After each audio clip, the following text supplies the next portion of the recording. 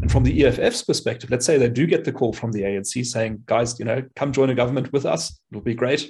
The EFF will say, well, you've just dropped below 50%. Your trend is only going one way, that is down.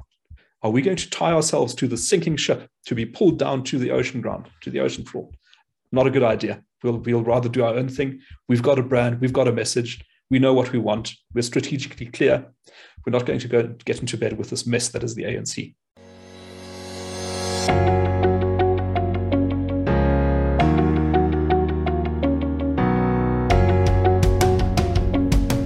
Hello, my name is Donald, and welcome to the #1 media company, Worldview.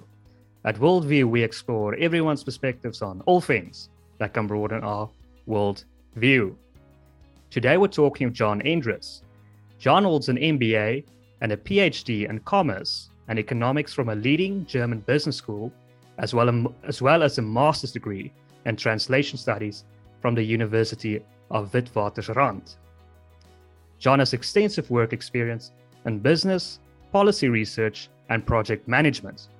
He is the CEO-elect of the IRR and the incoming director of the Center for Risk Analysis. The IRR is a public policy think tank established in 1929 to promote human rights in South Africa. The Center for Risk Analysis was established in 2010 and advises on global and South African political, economic, social, and policy risk.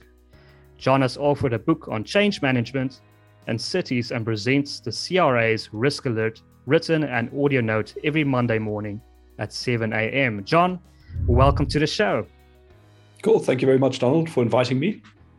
Yeah, so this is going to be a fascinating interview. John, just before we start, 2 quick questions because your bio is very interesting. A master's degree in translation studies. What does that entail? So the background is that my parents are both German, and I studied in Germany, so I speak German quite well. And then I also speak Spanish because my wife is from Venezuela. And so I spent quite a lot of time translating part-time between English, Spanish, and German, and then decided to get a qualification many years after I'd started working as a translator. And that is what I did between 2018 and 2020. Okay, so it's basically just a translator to become a translator degree or a master's degree. Yeah, so the translation studies degree is actually not about learning to translate, but it teaches you about the theory of translation. So what goes into thinking about how translators work. So it's quite academic, it's quite theoretical, but it's really useful if you've got the practical experience already, because it sort of explains different approaches, what works, what doesn't work, and it's super useful. That's interesting. And second question, quickly, the CEO-elect, what does that mean? It almost sounds like you've just been elected a president. So how does that work? Well, we weren't quite sure what to call it, but the background is that the current CEO of the IRR, Frans Cronje, announced that he was going to step down from the role in the second quarter of this year. The search for a successor then started, and eventually I was appointed as France's successor. And now we are both working at the IRR and have been doing so for the past over half a year. So it's currently got 2 CEOs, one incoming, one outgoing, and I'm the incoming CEO. And from 1st of January, France will be out and I'll be in. And we're looking forward to some very exciting times at the IRR. I hope you attend this inauguration, but as opposed to Trump. But okay, so first question on these juicy subjects.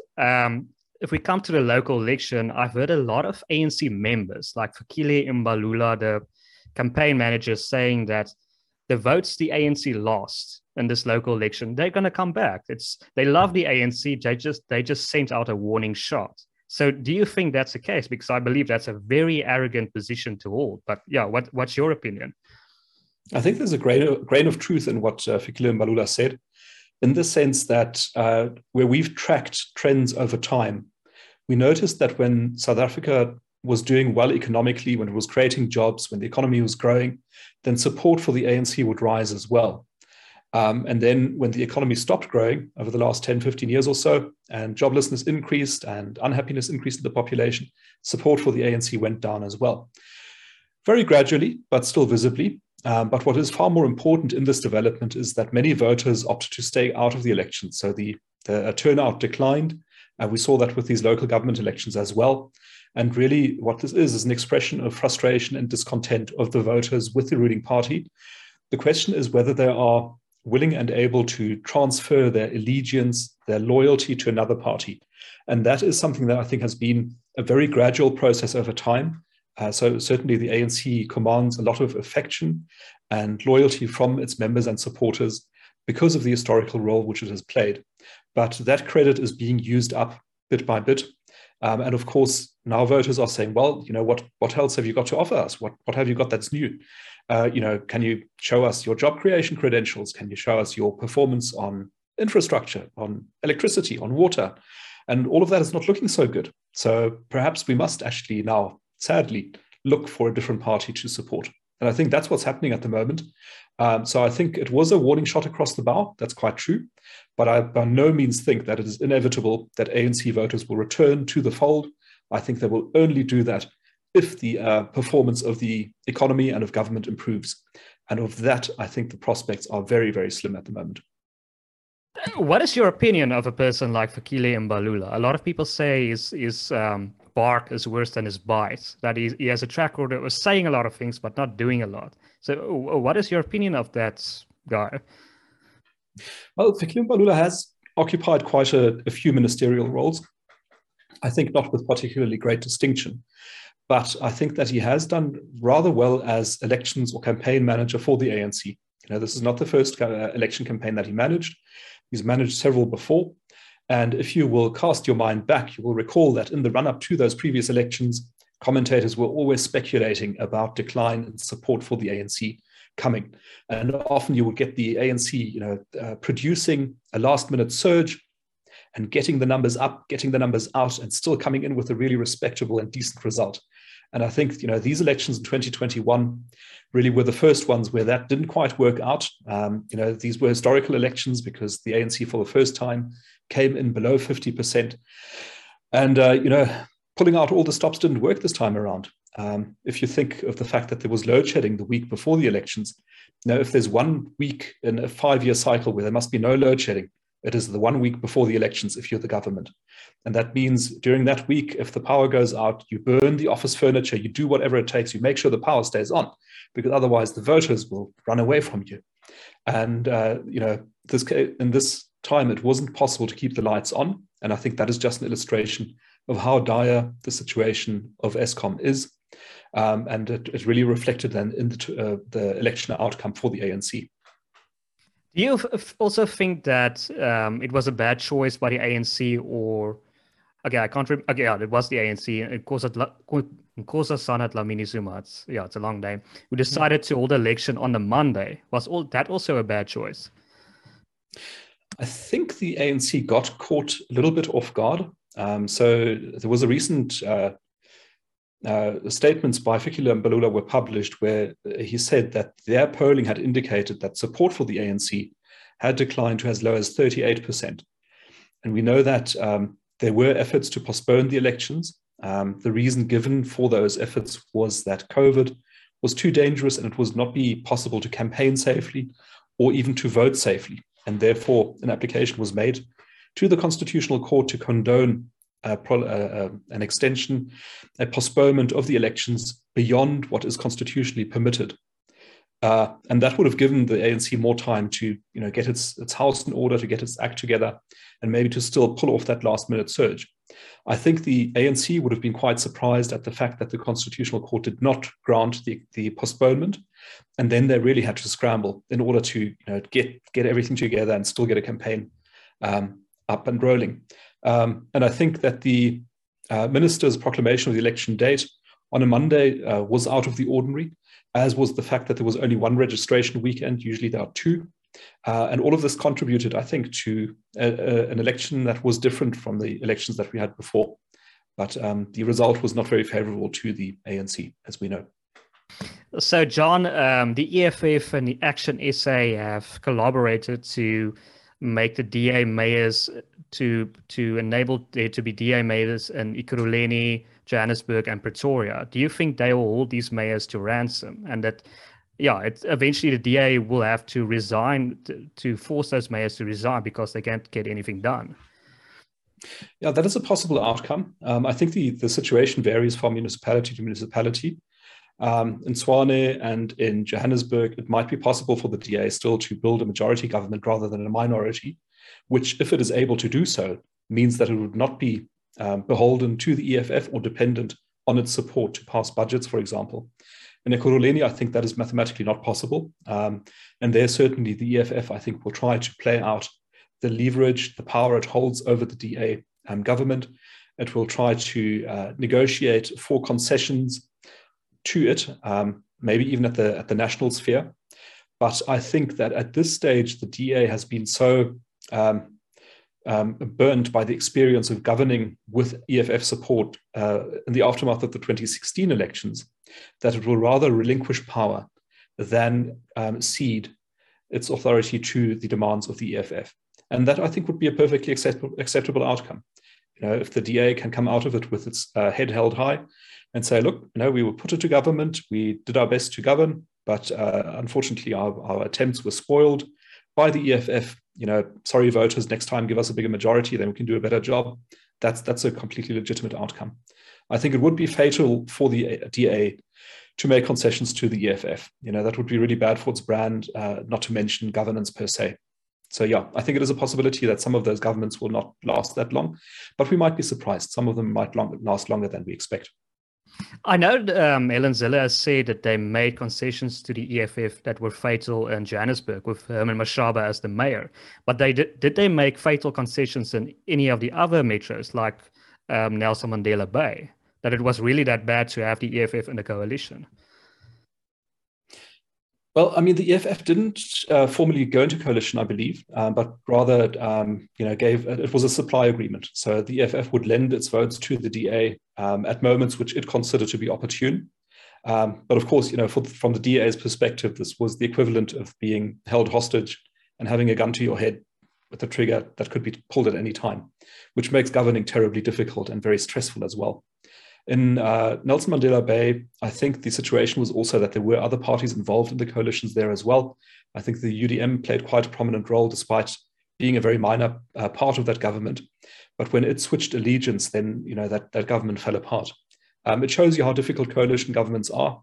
South Africa so far, I think, is not very experienced in managing coalitions, but that experience will come with time. And I think we are certainly entering into the period of coalitions, because the era of big parties dominating the political landscape, I think we are putting behind us at quite a rapid pace.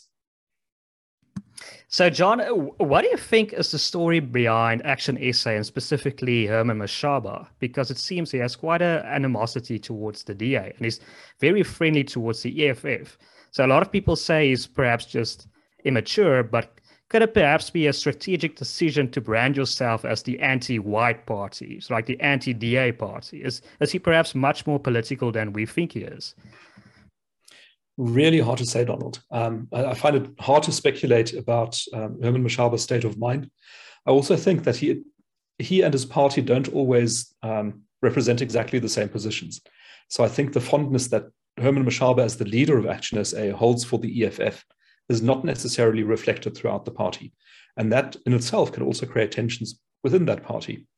The affection which Herman Mashaba has for the EFF is somewhat puzzling. It might be emotional in nature for reasons much as you describe, that he might have felt put out or badly treated by the DA while he was mayor and would have found solace and comfort in the arms of the EFF.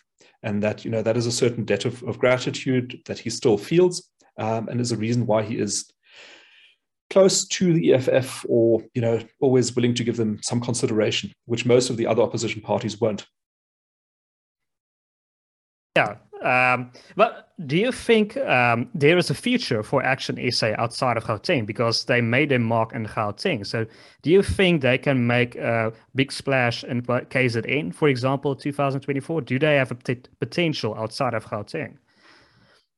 I think they do. So I think Herman Mashaba really achieved a great thing in these elections, because creating a party out of nothing and then getting it to a considerable position in these local government elections really was a remarkable achievement, and it deserves recognition, I would say. The reason why I think that he has potential to grow outside of Gauteng, which is his main base at the moment, is that in our polling for many years, we have found that there is a very large share of the South African public that is right of center, so conservative leaning rather than left leaning. And this share of the voting population does not find itself reflected in the political party spectrum. In other words, most of the choices that are available are to the left of center, from the ANC to the EFF, to a variety of smaller parties. But there's very little for, especially a black right of center voter, to vote for. And Herman Mashaba is maybe the first one to tap into that potential pool, very large voting pool in South Africa. And if he manages to parlay the successes that he has achieved in these local government elections through running with coalitions and building out a power base, I think he has a chance to make a go of it in the 2024 elections and to really create a nationwide footprint for his party. I also think that if Herman Mashaba isn't the man who does it, somebody else will do it, because that voter pool is out there and it's waiting for somebody to tap into it.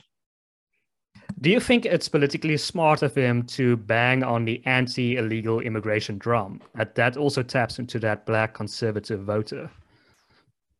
Yeah, I think this is, in a way, that is quite a populist measure, and it is in a way also quite Trumpian. So it is the South African equivalent of saying, build a wall. In the American case with Mexico, and here, you say the immigrants are the problem. I think it is attractive to a certain segment of the voting population, but it is also a strategy that worries me, because Herman Mashaba sort of really skirts the edge between being on the right side of arguments about, the sovereignty and border protection, and being on the wrong side where you say foreigners are the problem in the country, and therefore foreigners must be made to pay or must be driven out, that sort of thing. And I think so far he's mainly been on the right side, but only just. And that makes me feel quite uneasy. Yeah, he's definitely treading that rope. But so the Democratic Alliance didn't really expand, or they would say they consolidated. That's Selen Zille's words. But they didn't really expand their voter base. So what do you think is the future of the DA? Can they really grow again? Is there potential to grow again? I think the significance of the elections on 1st November wasn't so much what the DA did or didn't do.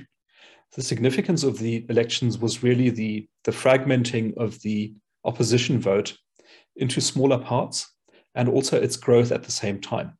So if you look at the 2016 election results and you add together the percentages of all the smaller parties, so you exclude the ANC, EFF, and DA and just add up all the little ones that remain, you would have gotten a total percentage of 11%.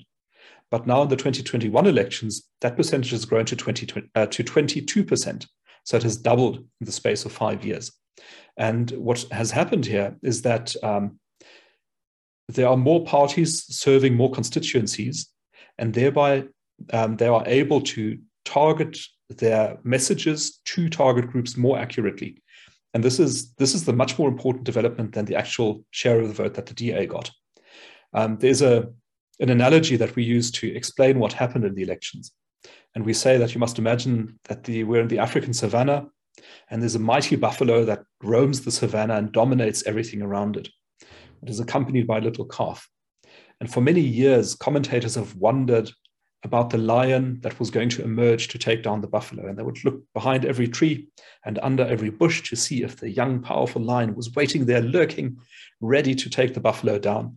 And they've been disappointed at every single election. And the reason why is that there is no lion, but what there is a pack of wild dogs. And wild dogs are very successful hunters in nature, and they have a much higher kill rate than lions do, as a matter of fact. And what we're seeing now is a pack of wild dogs, which, if it can catch the scent of the buffalo and understand that its objective is to go and eat the buffalo, will be able to bring down the buffalo. And the DA is one of those wild dogs in the pack, but it's not the only one. And by itself, it can't do much. A single wild dog can't do anything against a buffalo, but a whole pack can. And so the idea that we see forming out there is that all these smaller parties ranging, from the Freedom Front Plus to ACDP to Action SA to the Democratic Alliance, maybe even including the IFP, the UDM, the PA, and Good, all of these parties will now begin to think, there's actually a nice juicy buffalo over the horizon, which is there for the taking, but there's only one way to take it, and that is for us to work together. Otherwise, we can't do it.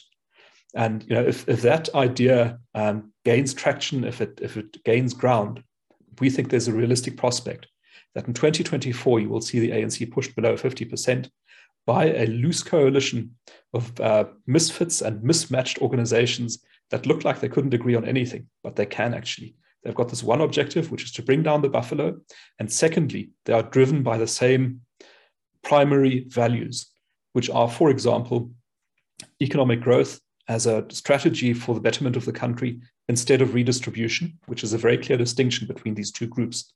Secondly, the rule of law and accountability over corruption. And that's another very clear distinction. And thirdly, it is also non-racialism. So if you look at these wild dog pack parties, they don't care very much about the issue of racism and racial discrimination and inequality and so on, because it's important, but really we need jobs and we need growth, we need infrastructure to work, we need education and health to work. These are very basic things. That's what voters care about, and that is what these parties also care about. So if they can agree on this and focus on their objective, they've got a very bright future ahead of them. Yeah, I think what's key there is if they agree to work together. I mean, we'll see that in 2024 between the dynamics of the DA, the EFF, and Action SA. But another thing that didn't make a lot of news is Mmusi Maimane's, I believe it's One South Africa movement. Do you think he has potential? Do you think he has any potential 2024 running as an independent candidate? I must take one step back to the previous point, which is that the coalitions in the metros are really a test case for 2024. So it's, we're about 850 days out from the 2024 elections, and voters are looking at what's going on in governance, in politics. They're looking to the metros and they see these wild dog parties and they wonder, will they bite each other and will they chase each other apart? Will they run away? Will they go and lie down with the buffalo, or will they actually focus on what they need to achieve? And if they do, I think the message will be very compelling to the voters. And of course, it will also be very educational for the parties themselves, which currently are still focused on working separately and each trying to maximize their own share of the vote, instead of realizing that combined, they have the potential to take power in 2024. So I think that is, such an important story. And this really is the test case. It's like the training wheels on the bicycle. Go with the training wheels. And if you could show me that you can ride the bicycle, I'll take the training wheels off, and then you can properly ride the bicycle. So that's what we're looking for. In terms of Mmusi Maimane, I think that his political offering is not that clear. So in other words, he was the representative of the independent candidates, and some independent candidates did get elected in local government elections. But to me, it was not entirely clear what the purpose of the 1SA movement was within that, because independents, as their name says, are independent. They're not really bound together into anything. But that having been said, I do think that Mmusi Maimane himself is a very charismatic leader. And it would be a mistake to write him off in the political scene. If he finds the right niche for him, then I think he can go far. And possibly that niche would be a conservative Christian party, where he could sort of lean into his previous career as a preacher and his very strong Christian convictions, which he shares with many people in South Africa. That's another market that's not being tapped into at the moment. I think the ACDP is there, but it's not really making a very strong showing in activating that voter group. Maybe Mmusi Maimane will do it. Yeah, that's a very interesting idea, sort of an ACDP 2.0. But yes. I recently saw an article in the City Press, about Helen Zille. The journalist wrote that Helen Zille is a liability towards the DA because she tends to focus on identity politics and tweets about colonialism. It's hampering the DA's ability to grow. Do you think that's the case? Because interestingly, I saw this morning an interview on Nuusport, an Afrikaans station, where she said that she is actually more popular than the Democratic Alliance in many internal polling, especially amongst Black South Africans. So what do you think is Helen Zille's appeal to South Africans? Is she more popular than the Democratic Alliance? We did polling on the favorability of political leaders, but unfortunately we didn't ask about Helen Zille. We asked about the leaders of parties. current leaders of parties. But I think she's probably right. And I think that the point that Mondi Makanya made in City Press is a figment of the press's imagination. It is very widely reported and repeated over and over again how terrible Helen Zille is, what a liability she is. I don't think that's true. I think she is strategically very astute. She is one of the smartest people I've met ever. And I think she's not a warm and fuzzy, cuddly kind of person. And so I think, it's easy to dismiss her and say, no, how did she ever make it as a politician? Because she's not, the charismatic, baby kissing, handshaking kind of guy, or sort of politician. But she is very smart. She's a very strong leader. She's got a very good profile. And I also think that the polling results that she mentioned, which I haven't seen for myself, are probably true. If you go out and you ask a representative sample of South Africans, firstly, do you know who Helen Zille is? Many of them will say, yes, of course I know who Helen Zille is. And if you ask them, what do you think of Helen Zille? Many of them will say, she's very strong.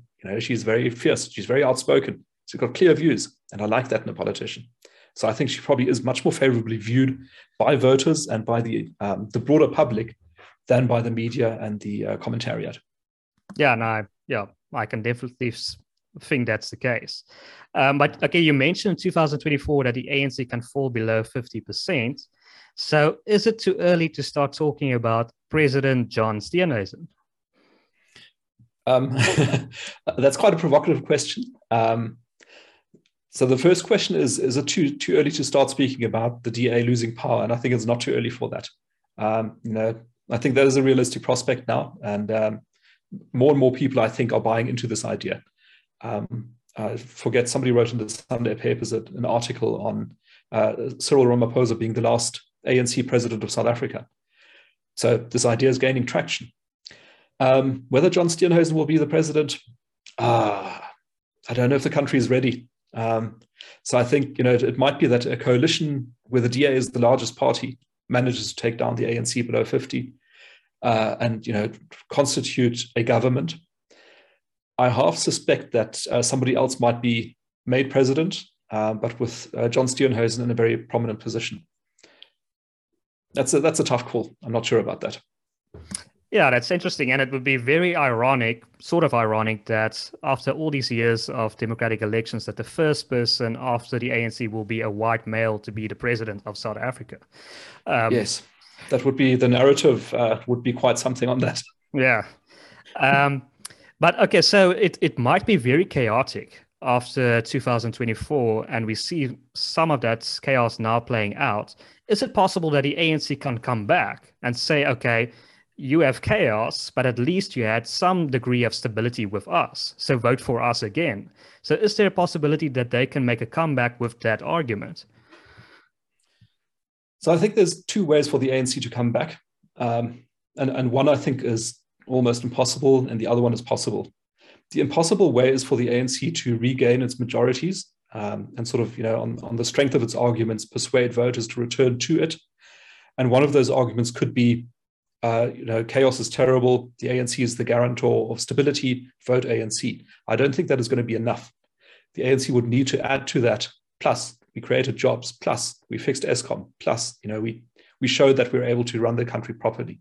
And I'm not seeing any chances of that happening. I think the ANC is too weak at the moment, too demoralized, and also too bereft of ideas to be able to do something like that. So I think that route is closed to the ANC. The way in which it might get back in would be through a coalition. So one option is that it drops below 50, but goes into coalition with the EFF or some other parties, or maybe even with this wild dog coalition, that some of the better parts of the ANC might abandon the rotten parts, which are very, very large, and throw in its lot with the wild dogs and say, look, we really want to make things work, get things working again. We're going to join you in the DA, the Action SA, the Freedom Front, the IFP, all those parties, and we're going to try to work something out, and we're going to abandon the rotten rest of the ANC. That is possible. I think no opposition politician would countenance that at the moment. But give it 2-3 years. Let's see where we go. Maybe by then the ANC will be in a different shape than it is now. The problem also probably with that argument is there's so much chaos in South Africa at this very moment, like you just saw with the July riots. So it's difficult to make that argument. But do you think the ANC and EFF would want to go into a coalition with each other? Because I think you've mentioned in a CRA video that it's not very politically astute of either one of them to want to do that. So, yeah, what's your opinion on that? Because it has long been the default interpretation of where the EFF goes. I say, it belongs back with the ANC. It has presumably been Julius Malema's plan all along to say, let's get to the point where I get invited back in and concessions are made, which I want, and then I'll be able to exercise power. But I wonder if the time frame is not getting a bit too long for this to work out. The EFF built its reputation, I think, on being disruptive and being noisy in the public sphere. It's been doing that now for 9 years, I think. And I think this getting a bit tired, so what else do you offer apart from disruption? And the voters, as we saw in these local government elections, there are some that vote for the EFF, but they're not really breaking through that 10% barrier properly, which is interesting because if you think of South Africa, we've got sky high unemployment, we've got terrible poverty, we've got no growth, people are getting poorer. So really the ground is ripe for a socialist message where you say, this inequality is unbearable, this poverty is unbearable. We need the state to take charge, to redistribute, to make life better for everyone. So compelling message, and the ground is really ripe. Plus, you've got the EFF, which is led by South Africa's most strategically astute politician in the form of Julius Malema, who is charismatic, who is a branding genius, who's got the red thing down, he's got the red beret, he's got the revolutionary talk, the revolutionary poses. So you've got the perfect conditions for this to work, and still they can't break through the 10%. And why not? I think partly it is because South Africans are actually quite sensible and moderate, most of them, and actually, think they see through this and they think, well, I'm actually not so sure that's going to work. I want proper policies that will produce growth and jobs and a decent outcome for me and my family. That's real breakfast table issues that people are interested in. So don't you also think it's because he's somewhat tainted with corruption? And I believe a lot of South Africans, that's the number one. If you're seen as corrupt, that's the best way to shy a voter away from you. I think voters are actually not that put off by corruption. So, they're critical of it. But I think there's some truth to the argument that this hurts the EFF's prospects. Not so much because corruption is seen as unacceptable, but because the EFF is seen as being not credible. In other words, you might consider, you sort of got the news about the EFF having been involved with the VBS banking scandal and being involved in corruption when it gets the chance. And of course, the more power it gets, the more chances it gets. And you wonder, if a billionaire were to come along and say to Julius Malema, look, dude, I'll give you $100 million. I'll buy you an island, the Caribbean, if you just promise to go there and stay there. Is he going to say no? How committed is he to the revolution? And you say, well, he likes Gucci, he likes Prada, he likes the finer things in life. So, he's probably corruptible. You can be bought off. So are you going to trust him as the leader of the revolution? He might say, no, he's not credible. So it's very entertaining watching him. I'll go to his rallies. Maybe I'll vote for him now and then, just as a lark, but I don't really think that this is the guy who's going to bring the revolution. So it's the credibility problem plus the target market problem, I think, which the EFF has got. Yeah, it's an interesting argument you made. It's corruption. The problem of corruption is more of the same. And yeah, you can imagine why a voter would be put off with that. But the last question, it's been a fascinating conversation. The last question I want to ask you is about this push by the ANC and Ramaphosa to create smart cities, which is quite an interesting development, right? I believe we were supposed to have a bullet train by now, but I don't know what happened to that bullet train. But why do you think they are pushing this? Why do they want smart cities? Is it just an opportunity to steal once more? What is the drive behind this? I think it is delusional. And I think it is very easy to make fun of this. But unfortunately, the consequences are very real because this delusion of grandeur that is displayed in plans like this is reflected in much smaller projects as well. The ANC believes that it is capable of effecting changes that it can't. So it is actually a terrible thing to see. I think it's completely unrealistic. And the reason to do it is to divert attention and to pretend that you know what you're doing and that there is a bright prospect and a bright future out there in the midst of 44% unemployment, in the midst of poverty, in the midst of railway tracks being stolen. You paint a picture of bullet trains and smart cities. I think it is ludicrous. But isn't it also following a sort of trend? Because you see the same sort of arguments being made, I believe, in countries like India and East African countries. They are doing the same thing. And don't they want to emulate that? Sort of, okay, they can do it, we can do it as well. I think that's true. So, I mean, there's a certain type of ambition underlying it as well, I think.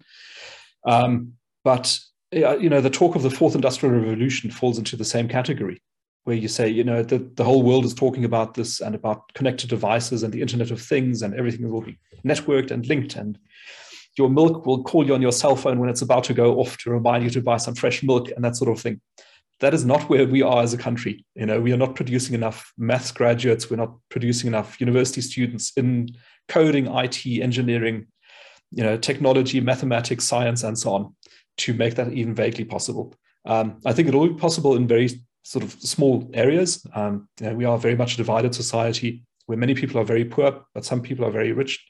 And those rich people, yeah, sure, they'll have all those interconnected devices. They'll have a bit of the fourth industrial revolution. But as a country, we are very far removed from that. We don't even have electricity, or reliable electricity at least. So no, I don't think that's going to happen. Yeah, no, definitely. We're not sticking to issues that matter. But John, thank you so much for your time. This has been such a fascinating interview. I want to give you one last opportunity if you want to add, plug, or say anything that you want to. Two things, Donald. The first is that I realized that I didn't answer one of your questions, which was the one about the ANC and the EFF going together. And so I think I got halfway through my explanation where I said this was sort of the standard explanation of what we expect to happen. But there are strong arguments why you might think it won't happen. And the way to visualize this is that it's the morning of 2024. You're in the results center in Midrand looking at the elections scores coming in, trickling in, and the ANC realizes for the first time in a national election, it is below 50%. And now the general secretary has to pick up the phone and call some other parties to try to build a majority.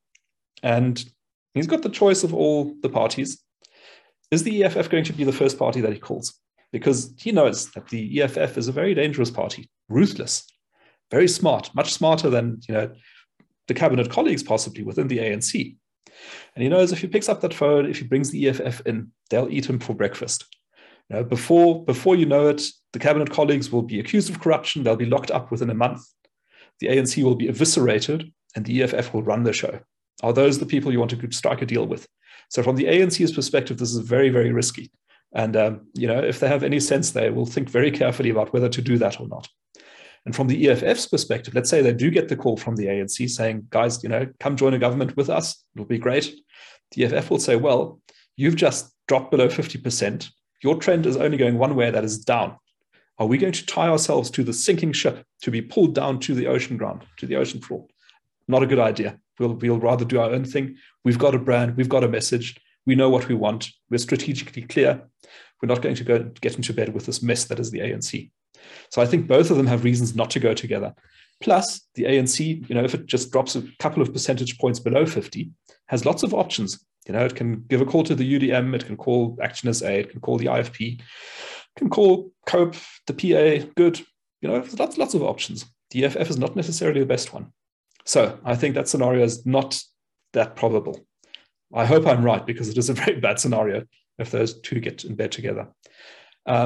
But on the other hand, if they did get into bed together, they would probably also go down together. The buffalo and its calf would expire at the same time. But still, I hope that doesn't happen. And then the second point is the invitation to maybe just mention the work that we do. The organization is the Institute of Race Relations, but we also run an online newspaper called Daily Friend.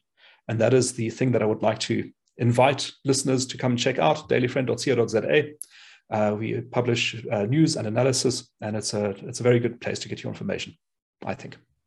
Well, John, great. Thank you so much for your time. And yeah, also add to that ANC point that they should never forget that they are perhaps a 46% party. And if they made a coalition with the EFF, they might become a 10% party. They should always keep that in mind, right? That Exactly. The other party has the 10%, they have the 46%, and they have the potential of losing that. But thank you so much for your time. To our viewers, you've most certainly enjoyed this content. If you made it this far, please consider liking this video, subscribing, and donating on Patreon. My name is Donald, and you've been watching Worldview.